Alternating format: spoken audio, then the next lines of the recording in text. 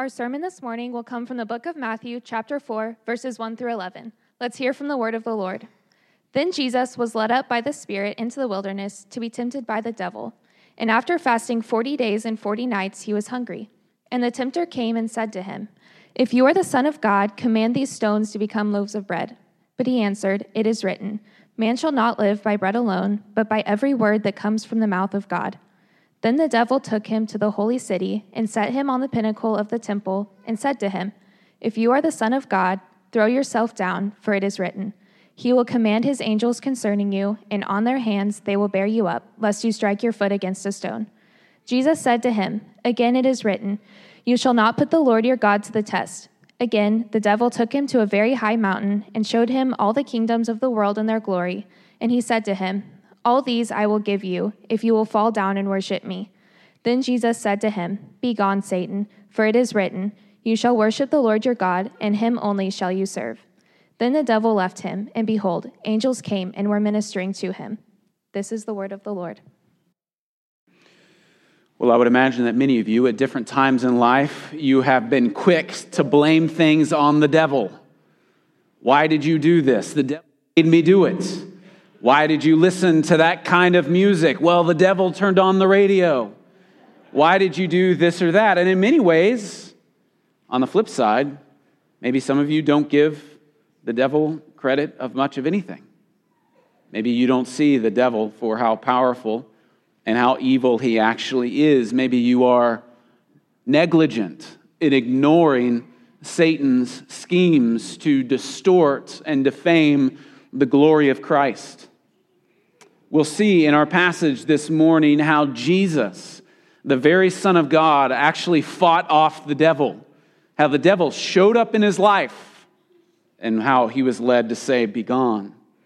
Jesus is blameless in everything that he does. He does nothing wrong. So we would imagine that even in this picture, at this point in his life, what was he doing to remain blameless and sinless? Jesus is the true and obedient Son, and that's the picture that Matthew is portraying to us, that not only is the Messiah here, but also the Messiah is perfect and obedient to the Father's will, even when Satan tempts him.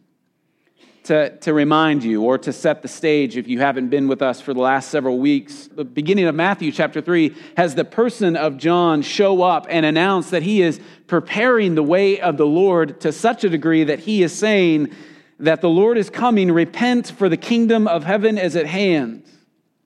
And he's the voice from the wilderness. Then we see just after this that Jesus finally is on the stage. He finally presents himself as the main character, not just of someone that we were hoping in, but now is in our very presence. We see at the end of chapter 3 at Jesus' baptism where he is identifying with the very people of whom he would later save and redeem by his own death on the cross. And it's there that the Spirit of God would descend on him. Not that he wasn't divine without the Spirit, but that here the Spirit is fueling him and encouraging him to do something. And we see that first act this morning. In chapter 4, the Father confirms him, and then we see something striking of what Jesus does next. And when you think of at the end of the baptism of Jesus, this really should be it, right? This should really, in our minds, be the end of the Scriptures. Like the Messiah has come, he's confirmed by the Father, he's fueled by the very Spirit, he's announcing himself as identifying with sinners whom he later come to save. This is where the fireworks come up. This is where the halftime show would pale in comparison to what we would imagine happening here. But then what does Jesus do next? He's led by the Spirit into the wilderness. Now, the wilderness just isn't the tall grass behind your house, but the very place where people wouldn't think to start their ministry. I Googled earlier this week, ways to begin a ministry. Think of a college ministry, a women's ministry, plant a church, and none of those cases ever said, go into the wilderness and be tempted by the devil. Jesus has a different agenda altogether from what we might press in on the Scriptures, maybe what we might hope of him or want of him. Jesus has a different agenda. And so as we think about this, before I would go on in any part of the text, I just kind of want to, as it hit me this week, we would all recognize that COVID has changed so much in our lives already. And COVID-19 will probably forever, in many ways in our lives, change the rhythms of life, the rhythms of the church, the rhythm of your parenting, the rhythm of maybe even how you're educated from here on out. And I think it would be good of us to think of the future of EMB, where we are determined to do what Jesus was doing in this text. Jesus, more than anything, was determined to do the Father's will. So as the world, in many ways, has given us a reset knob or a reset button, may we be on our knees regularly as a church to just aim to do nothing else but the mere Father's will. Jesus had his Father's agenda and was filled with the Spirit this day.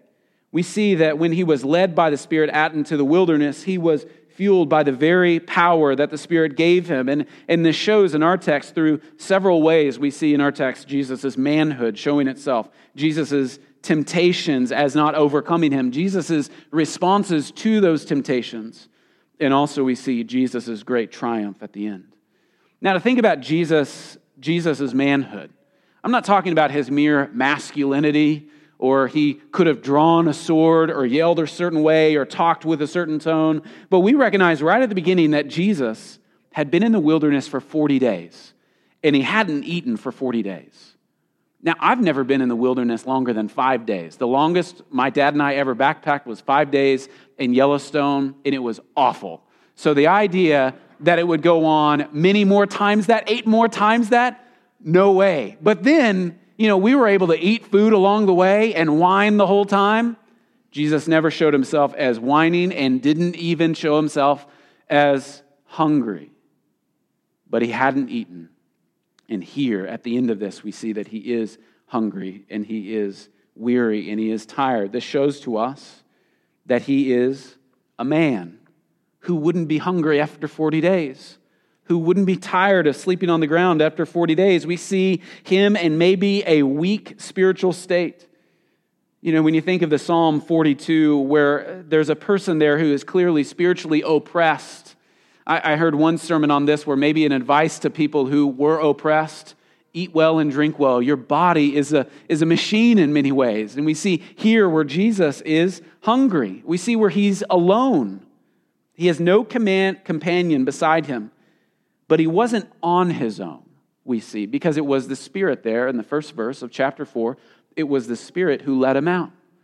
We recognize that the Trinity, when we think about it as a doctrine or as a spiritual truth from the Scriptures, we see that the Trinity has the unity of God within it, that the Father, Son, and the Spirit had a company within themselves even outside of man. We recognize that in the beginning, there was already a relationship going on, where the Father, Son, and Spirit were in good communion within themselves. But we recognize that this portrays Adam as a man, and it jumps out as a great contrast to, or we see that Jesus is recognized as a man, but it jumps out as a great contrast to the very person of Adam at the beginning of our Scriptures. You think of Adam in the garden, perfect conditions. You might draw the Garden of Eden. And what would you do? A ton of green, a ton of waterfalls, maybe even dinosaurs or animals all around. It's perfect. It's everyone's ideal zoo, right? With free food there. And Adam even had a perfect companion. And Eve, God saw it good to give Adam a companion. But there he was tempted. Maybe in the same way by how Jesus was tempted by mere food, where he and Eve were told to take and eat. And here Satan would show up as a contrast to that.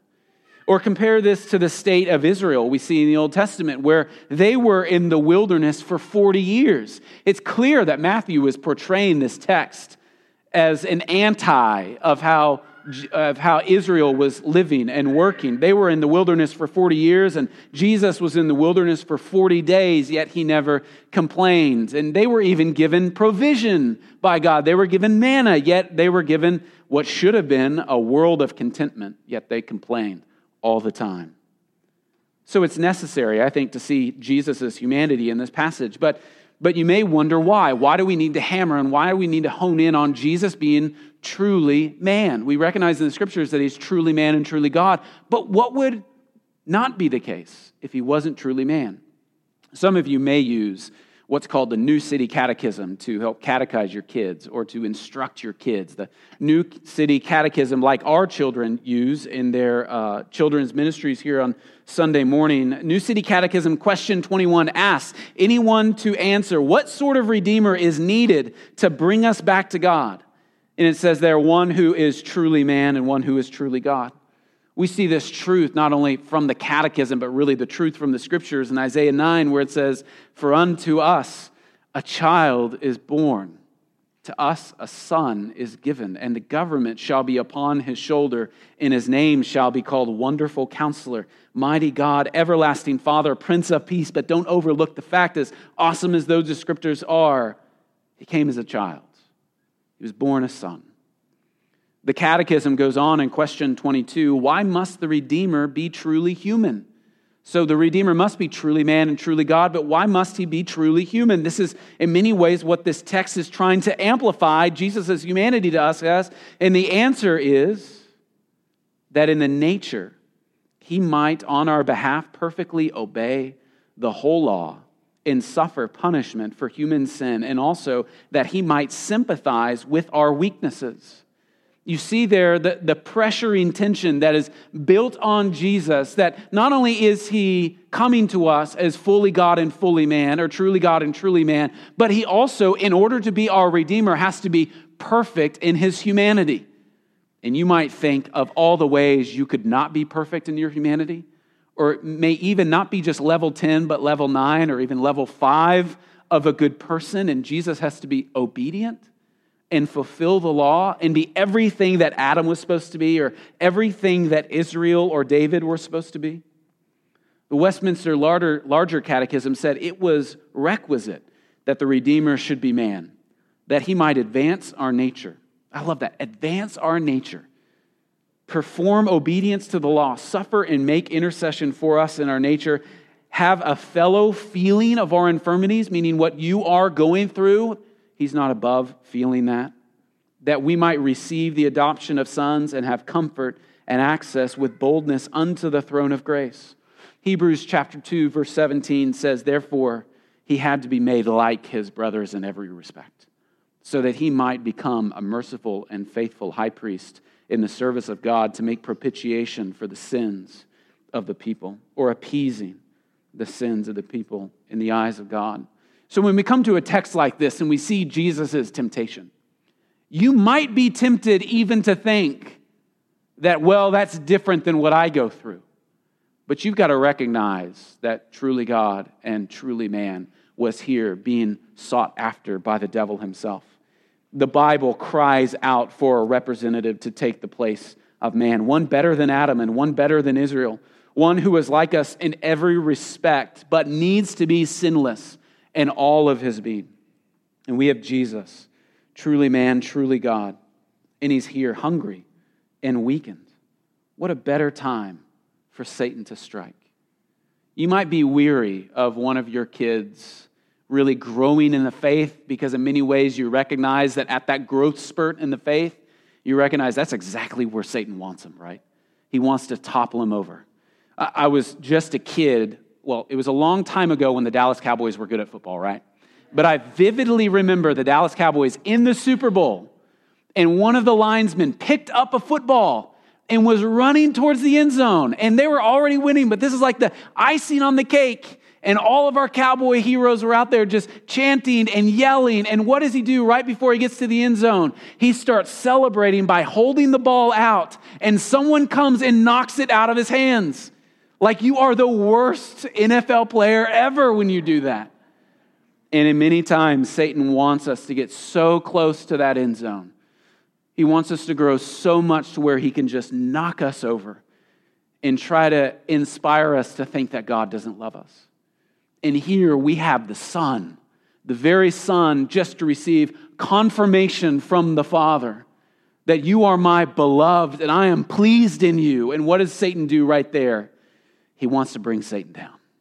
So what a testimony to us. So let's look at Jesus' temptations. We see the humanity of Jesus, or Jesus' manhood. Now let's look at the temptations here in the text. There are three major temptations here. Obviously, in verse 1 or verse 3 is the first. There we see the temptation of the heart, where we see this echoing effect of be true to yourself, or do what you please, do what you want. Nobody will love you if you don't love yourself first. I remember hearing that in third grade all the time. No one will love you unless you love yourself. And it's like, I'm in third grade. I don't even know what that means. Now that I'm graduated from third grade, I know that that's not necessarily the case. Here, Satan questions the identity of the Son. He basically says, if you're the Son, prove it. And the tempter came and said to him, if you are the Son of God, command these stones to become loaves of bread. Satan is questioning God, the Father's care for Jesus, the Son. Satan is questioning God's goodness in providing for a son. And Satan is tempting Jesus to think the very same. Does God care for me? Will God provide for me? Does God have my benefit at his forefront? He is prodding at Jesus' hunger, finds the very vulnerability of where Jesus is. Imagining not eating for 5 days and someone saying, would you like this piece of bread? You would say, of course I would like that piece of bread. Imagine that amplified 40 days now. And he's offering, saying, Jesus, if you're truly the Son of God, turn that rock into bread. Like how he used the food in the garden, tempting Adam and Eve to wonder, does God really care for me? If God really cared for me, why would he have a tree of knowledge that I can't have? Doesn't God want me to know those things? He's offering Jesus a different path on his own, isn't he?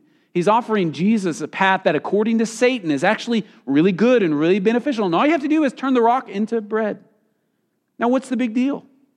Just turn the rocks into bread. We see later on in the scriptures where Jesus will do all kinds of miracles, right? Turning a rock into bread will be nothing compared to forgiving people of their sins, or on top of all the other miracles that Jesus will do. Satan isn't saying Jesus should steal or lie or even displace things. This isn't like high crimes or misdemeanors. But Jesus is on a mission here. And what's interesting when you think about this, the mission that Jesus is on is actually the mission of the Father. Does Jesus believe that the Father will provide for him? Remember, the Spirit led him out into the wilderness. What would it cost Jesus to do this miracle and eat? He'd be doubting God's provision for him. He'd be taking matters into his own hands. He would be wanting the Father's will to actually be his own will instead of following the Lord. He would be tempted to follow his own heart.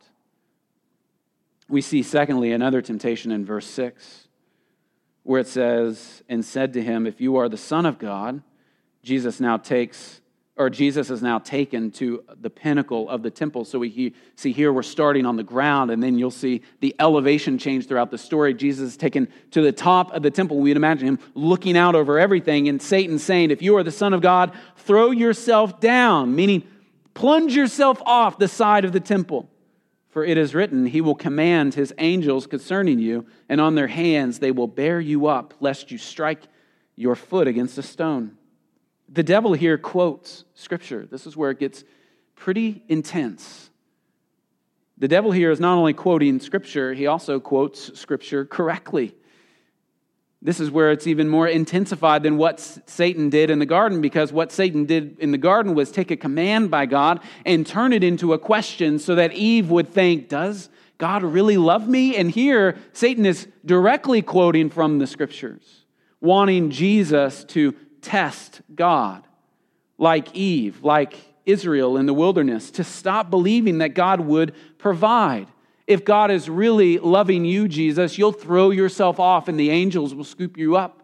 Let's really see if you're the Son of God. Do the angels even serve you? This is spiritual blackmail. If I do this, then God will do this. You see, we see that we kind of do this often in our lives. If we live a certain way and we do a certain thing, then God must do X, Y, or Z.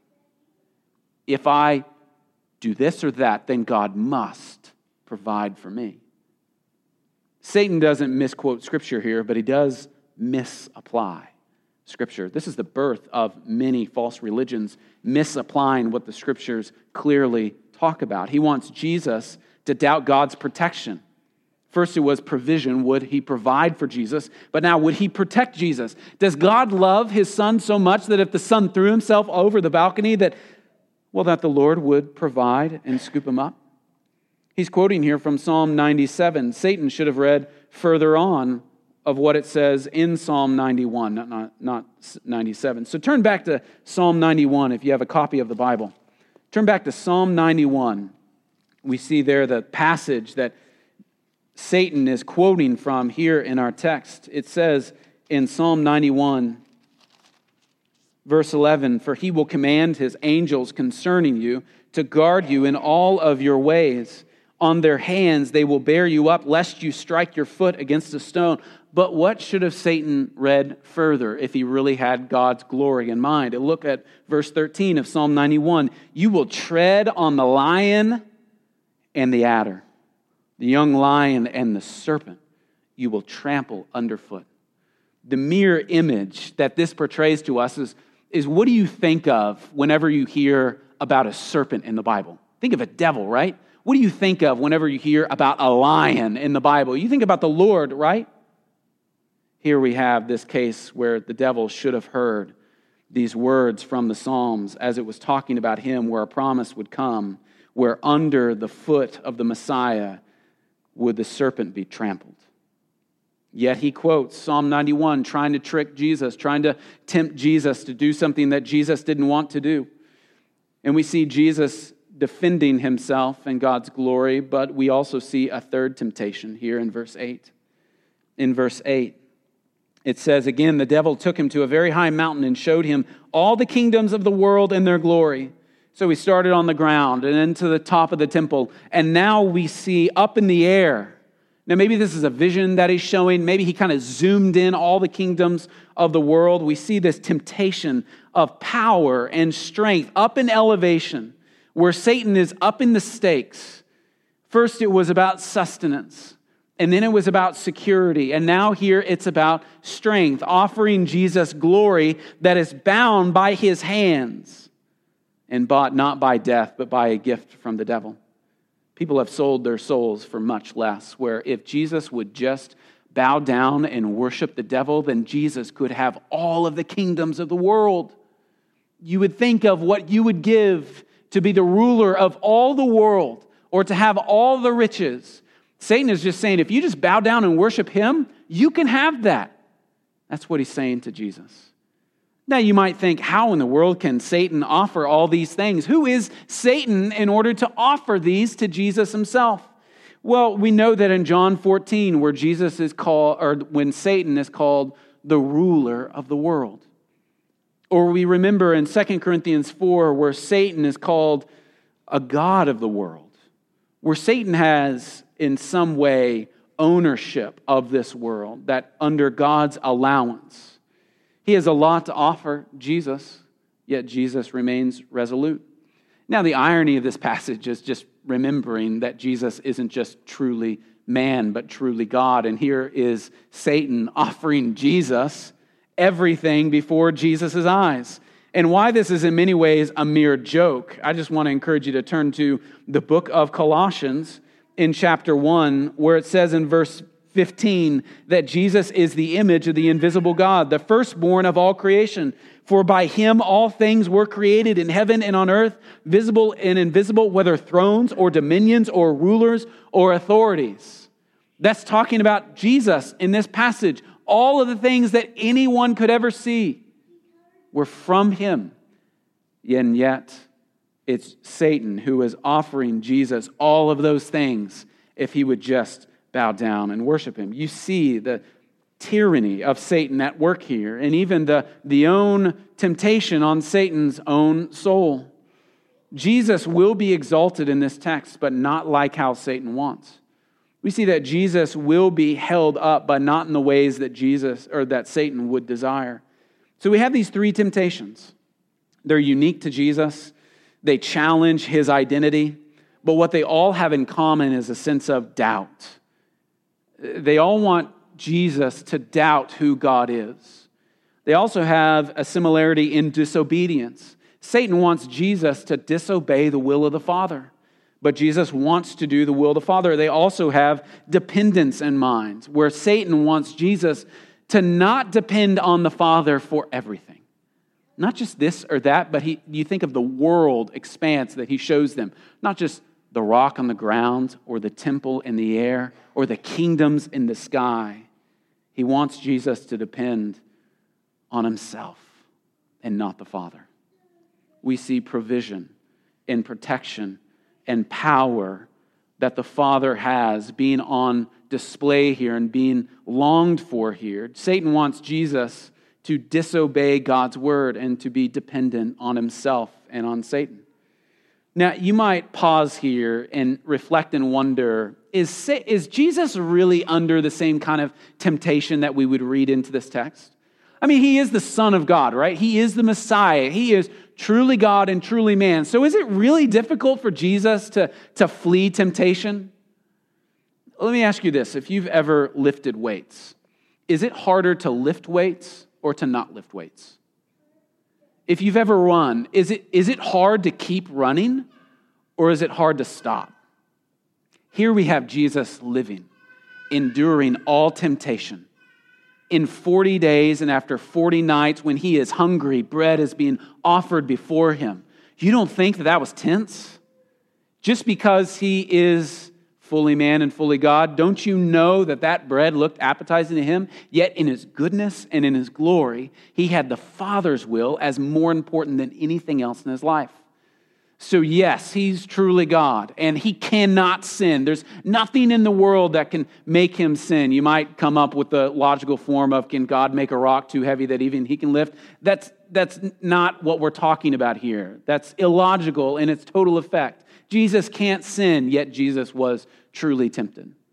So we can recognize this and let it apply to our own lives, and recognizing that the Son of God acted a certain way towards temptation. So we see here Jesus' responses intertwined in this text.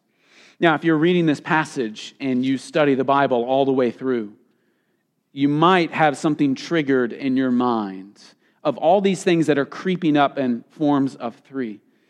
Let me remind you of what the Shema of Deuteronomy is about. The Shema is a Hebrew word for listen.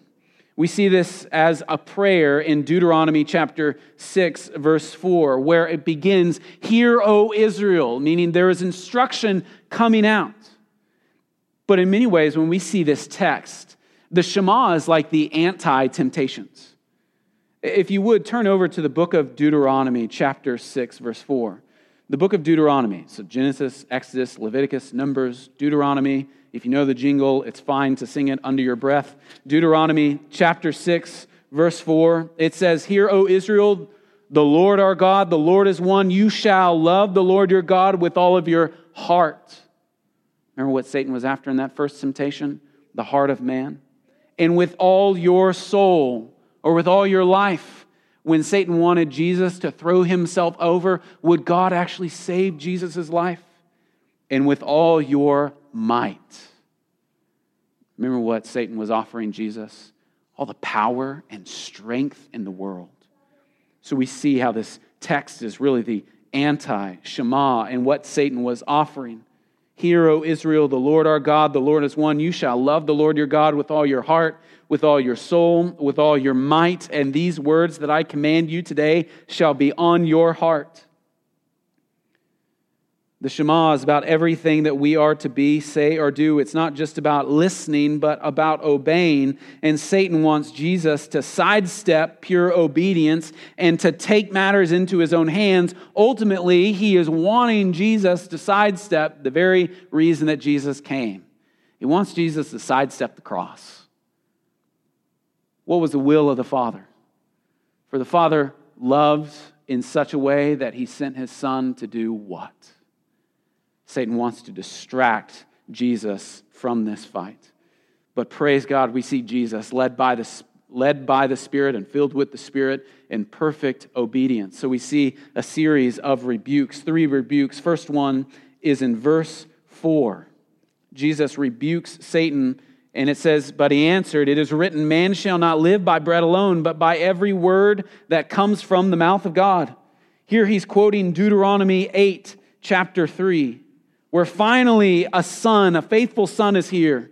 Finally a son who is better than Adam or Abraham or Joseph or Israel or David. Finally a son who with all of his all is trusting the Father to provide in everything. Jesus isn't going to be led by Satan to be a street artist where he'll do whatever kind of miracle you want if you just slip him a 1 or hand him a 5. He'll just, play an instrument here or draw a drawing here. Oh, you want me to make bread out of a rock? I can do that too. Like he's not some kind of weird genie. None of these works that Jesus would do are self-serving, but all of the miracles and all of the works, you think about everything that Jesus did was not for his own glory, but for the glory of the Father. His miracles aren't for show, but lovingly reversing the curse that we are all living in. And Satan wanted him to step outside of that. He takes the word out of his heart that he had hidden and used it to say, I will trust God with my heart. It's better to be in God's will and hungry, Jesus would show, than to be full at the table of the world's shallowness. He trusts the will of the Father, and he loves God's will with all of his heart.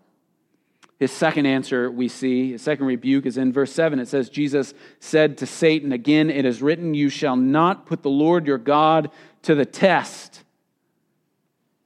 Imagine going to a professor or a teacher.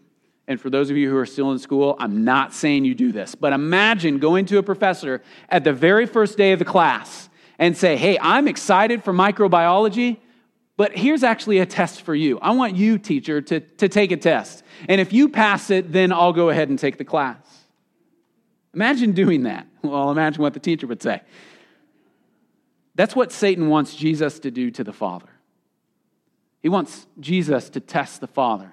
Satan wants you and me to test the Father's provision, his providing, his love, his care. He wants us to put God on trial. And if God survives, then maybe we can have him. But instead, we know that God is never on trial because he is the author of everything good. And Jesus wasn't playing Satan's games in that case. We see thirdly here in verse 10 where Jesus quotes from Deuteronomy 6, verse 13, where he says, then Jesus said to him, begone, Satan. For it is written, you shall worship the Lord your God, and him only shall you serve. Satan, remember, raised the stakes. He put in front of Jesus all of the kingdoms of the world. Satan is all in on what he wants Jesus to do. But what is he really offering to Jesus? He's really offering slavery, bondage to the world's rule. He's offering temporary glory, and isn't this our testimony of every single sin that we place ourselves in? In retrospect, we were enslaved to the ways of the world. We thought that would bring us satisfaction. We thought that thought or that action would bring us joy, but now it's short-lived and it's empty. Jesus keeps the commands of the Shema, where he has no gods except God. He has no idols except the one who is truly to be worshipped. Unlike Egypt in the Israelites, where Israel was brought out from Egypt, and then what did they quickly do? They quickly started worshiping things that weren't even alive. Like, it'd be as dumb as worshiping a trash can now. Oh, how almighty is the trash can because it holds trash. Like, what are you doing? And how quickly our hearts are led to things just as ridiculous. Jesus' response is pretty awesome here. What does he say? Begone, Satan.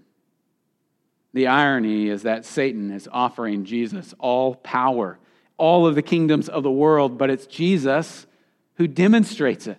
Because what happens the next verse later? It said, and then Jesus left him. He said, begone, and he left. So much for someone who could offer the world but not hold back everything that was inside of it. Adam should have done this, shouldn't he? When Adam saw Eve being preyed on by Satan, in some ways Adam should see a talking snake and cut its head off, but in another way he should have said, get out.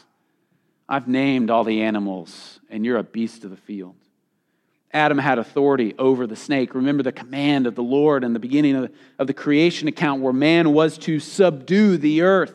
meaning own the earth, till the earth, have ownership over it, have command over what's going on in the field. But what's really going on in that case? Adam wasn't doing the will of God, was he? Adam was seeking what he thought would bring him joy. We also see Jesus speak like this amazingly, and it brings people questions of why he did this. Turn over to Matthew chapter 16. Just several pages over, Matthew chapter 16, we see Jesus actually say this very thing, but he says this very thing to one of his own disciples. Look at verse, I'll start reading in 22, where it says, "And Peter took him aside and began to rebuke him." Now, Peter was doing this because Jesus was talking about how he was going to soon go to the cross. And Jesus was saying, Peter was saying, "No, Jesus, don't do this. Far be it from you, Lord. This shall never happen to you." Now, you know the love that Peter had with that. He didn't want his Savior, his Messiah, to die like Jesus would die. But what does Jesus say? Jesus, he turned and said to Peter, "Get behind me, Satan. You are a hindrance to me. For you are not setting your mind on the things of God, but on the things of man." Jesus was trying to go to the cross, and Peter was trying to get Jesus from going to the cross. And this is what Satan wanted. What we see here is that anything that keeps Jesus from the cross is satanic. Anything that keeps the cross out of the message of Christ.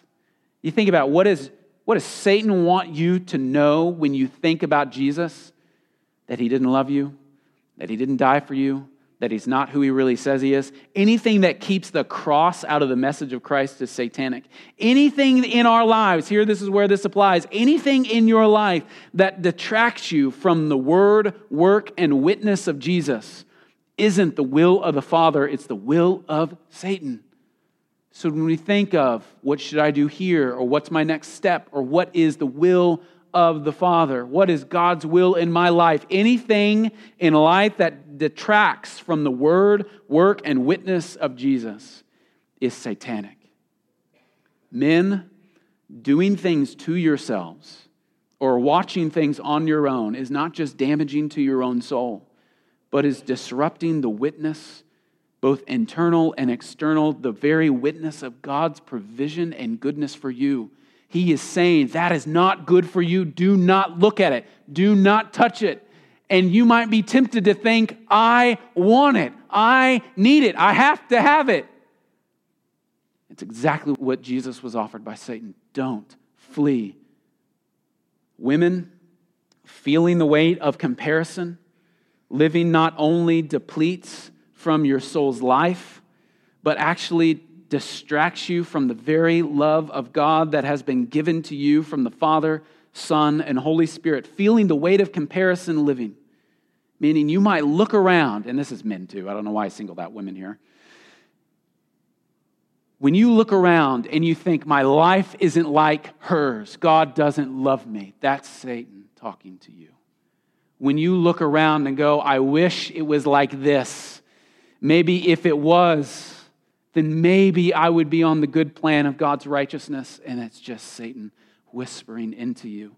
Remember what Satan did to Eve? Came right up to her and said, doesn't God want more for your life? No. God wants exactly for your life of what he gives you. Are there any areas of your life that are cross-free? Are there any areas of your life that are cross-free? Faced with temptation, Jesus loved God more than anything else. And lastly, and in conclusion, let's see Jesus' triumphs here.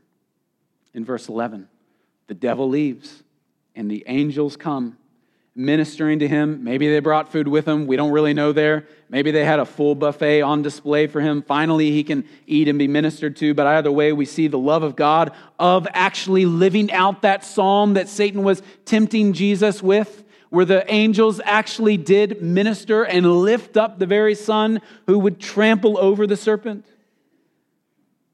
This too shows the humanity. This too shows the divinity. The devil left the presence of Jesus. Righteousness would have no desire to be in the midst of darkness.